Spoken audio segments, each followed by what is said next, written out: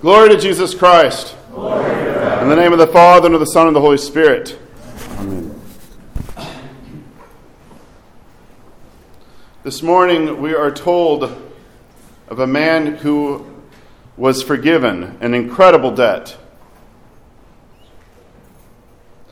After being forgiven this incredible debt, released from the prison that was to be where he was to find home for a while, he goes out.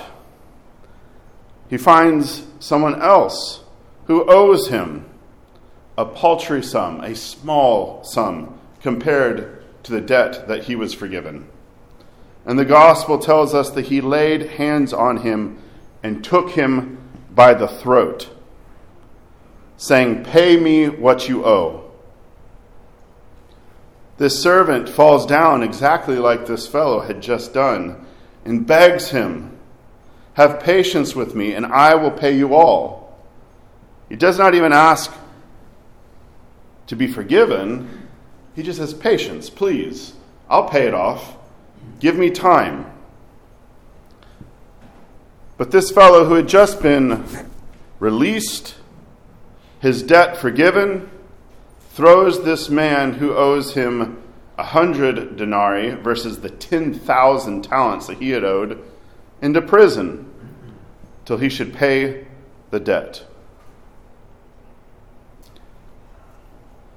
The king who had first released the debt of this man heard this story, and so he called him in front of him and he said, "You wicked servant, I forgave you all that debt. Should you not also have compassion on your fellow servant, just as I had pity on you?"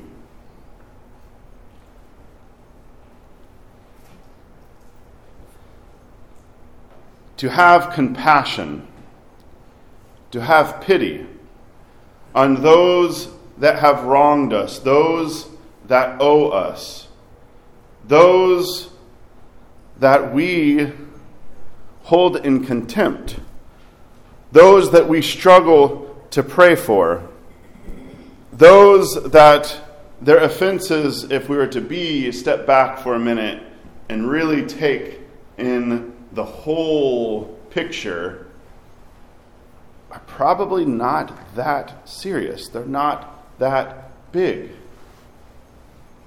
But if you're anything like me, there's nothing like holding a memory of a stray word, of an action that we interpret as something against us. Even the smallest things, like somebody not turning their blinker on, like somebody cutting me in the line, like someone who didn't think to say that word that I was hoping to hear, but I didn't hear it. So now they're guilty of my expectations and not even of what they have done. We throw them into prison. We don't literally have debtor prisons anymore. Well, maybe not right now. In some ways, we kind of have debtor prisons. We don't have them like they had in Victorian England or back at this time. But when we hold these kind of debts, these things that have been done to us, we are imprisoning them. We have frozen them in time, and we have sentenced them to confinement.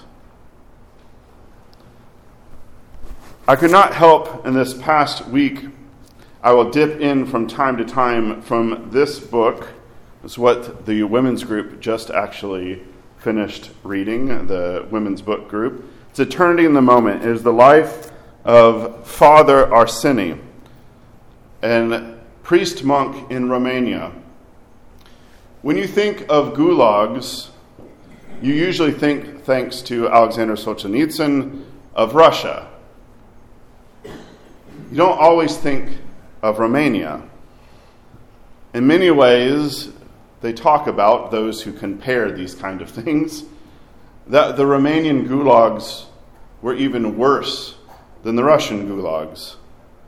The pain, the interminable sentences, the innocence, the guilt by association or the possible guilt by association, being intelligent and not being on board completely, having at some point in the past done something that was deemed now wrong, and then drudging it up 10, 15, 20 years later to spend years in solitary confinement, beaten, spat upon, all sorts of not just physical torment, but psychological torment. We have had here in America, though they have passed from this life, Father Roman Braga, Father George Calciu, confessors who spent their time in those prisons, in those gulags. And it is the testimony of many of them, Father Arseni included, Father Dimitri Staniloae, the famous theologian, Father Roman Braga, Father George Calciu. I encourage you to look up these names. There's YouTube videos, if you don't want to read. There are YouTube videos that you can call up where they reflect upon their experience. And many of them give thanks to God for that experience, because they say that is when they learned to pray. That is when they learned to come into the presence of God. Now, I don't normally do this, but I want to read to you a little bit from Father Arseni's experience in the Romanian Gulag. The interrogation was supposed to last 60 days, but when they saw that they could not extract anything from Father Arseni, they prolonged it another 30 days. 90 days of indescribable tortures. First, a captain who dreadfully beat him interrogated him. He would hit me on the face and I would try to avoid the blow, to keep him from damaging my eardrum. On another occasion, a miserable captain happened to be my investigator. I had known him before. I had gone to the monastery, and he revealed his identity to me without realizing it. Father Arseni, 17 years earlier, had spent time in a cabin with this man on vacation, with his wife and his daughter. The family was very fond of him. They loved him. In fact, they knew that he was going to the monastery, and this man said, before he went to the monastery, he said, "You're going to the monastery? You should do something else. You're an angel anyway."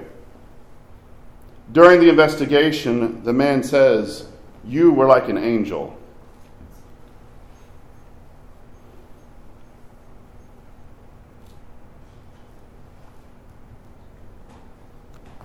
And that was enough to recognize him.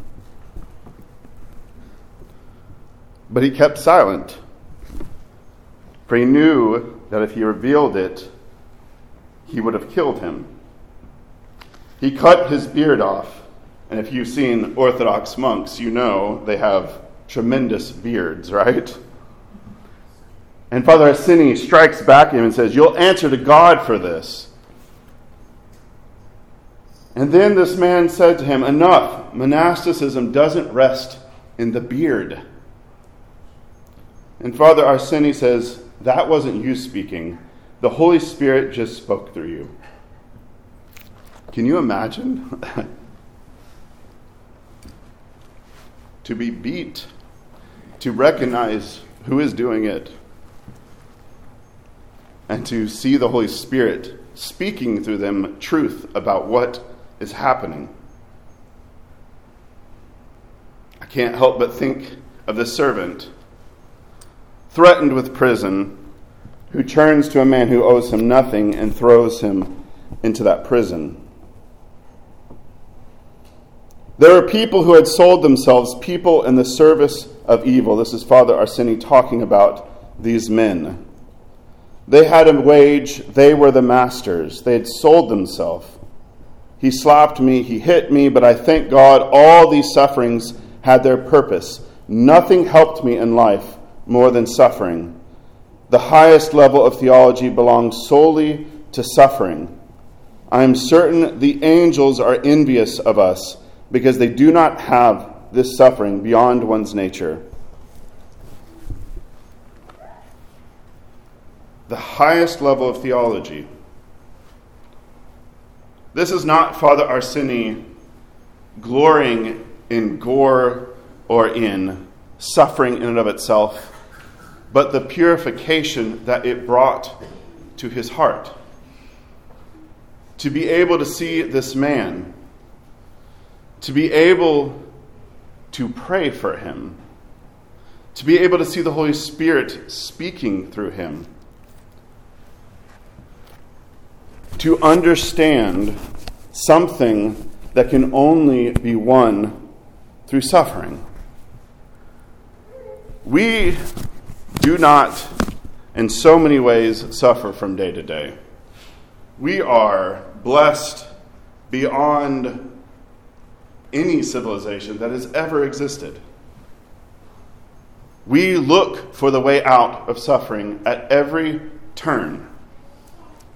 We try to drown whatever suffering that we do encounter with pleasure, distraction. We do not draw near to God. We do not thank those who would have us suffer. We do not allow it to do anything but harden our hearts. Father Arseny continues, you felt pain as you looked at your treacherous fellow men, seeing that they had no fear of God. And I was mindful of their perdition, since I was no longer thinking about my own life. You couldn't believe you were still alive. You would accept death by any means so that you would no longer suffer. And yet, you were grieved by the fact that it was your neighbors who were doing these things. I, who in a way had experienced the battle with the devil, said, these are more dangerous, for they don't fear God. The devil has fear of God. And I had to endure the fact that my enemies were my fellow men. If you're a man of God, he's aware of everything, and the more you commend yourself to his will, the more he protects you. However, even more importantly, you must love God and your neighbor without fail. And you can't say that your neighbor is your enemy. These spiritual concepts would flash through my heart and mind like lightning. Without a doubt, these were the things that kept you present at every moment. We commemorate today the martyrdom of the prophet Zechariah, who was killed within the temple. They were searching for the parents of John, because this is the same time of the slaughter of the innocents by Herod, because he was afraid of the prophecy. Zechariah killed in the temple, his blood flowing in the temple, not the blood of the sacrificial lambs, but the blood of a prophet. Who could have done this but his neighbors? Those who hurt us the most are our neighbors, our family, those who can touch the very essence of our being. And this is who we are called to have compassion upon, to pity, to pray for, to love. Father Arseny continues, all of this is impossible without sacrifice. It's not possible without a cross. This happened to me. This I recommend, and I long to live this way at all costs. The cross means to bear what you don't like. The big mistake of people in the world is that you don't accept suffering and don't understand that it's the only action, the only concern, the only living experience, that it's in opposition to everything that's evil, that delivers them from being under the reign of the devil. He who runs away from persecution runs away from God, says St. Theodore the Studite. The church needs persecutions because they awaken you. They keep you present, and it's a battle. to read the words and lives of those who suffered under the communist regime, the elders throughout Romania, Bulgaria, Russia, Georgia, is to encounter the truth of what the Christian life, it boils it down to its essentials. The cross means bearing the things we don't like. That is from the largest debts, 10,000 talents, down to the 100 denarii. Would that we would have hearts like Father Arseny, to weep for those when they strike us, when they slander us, when they criticize us, when they say things, when they don't say things, of all the things that we have kept stored up within us against all those around us. May we have compassion. May we accept the cross. May we forgive because, not of our own doing, but because of our Lord, who was himself slandered, betrayed, forgotten, suffered as an innocent because of the resurrection. That is why we have faith and hope. This is why we sing Christ is risen. This is why it is to be reconciled. In the name of the Father, and the Son, and the Holy Spirit.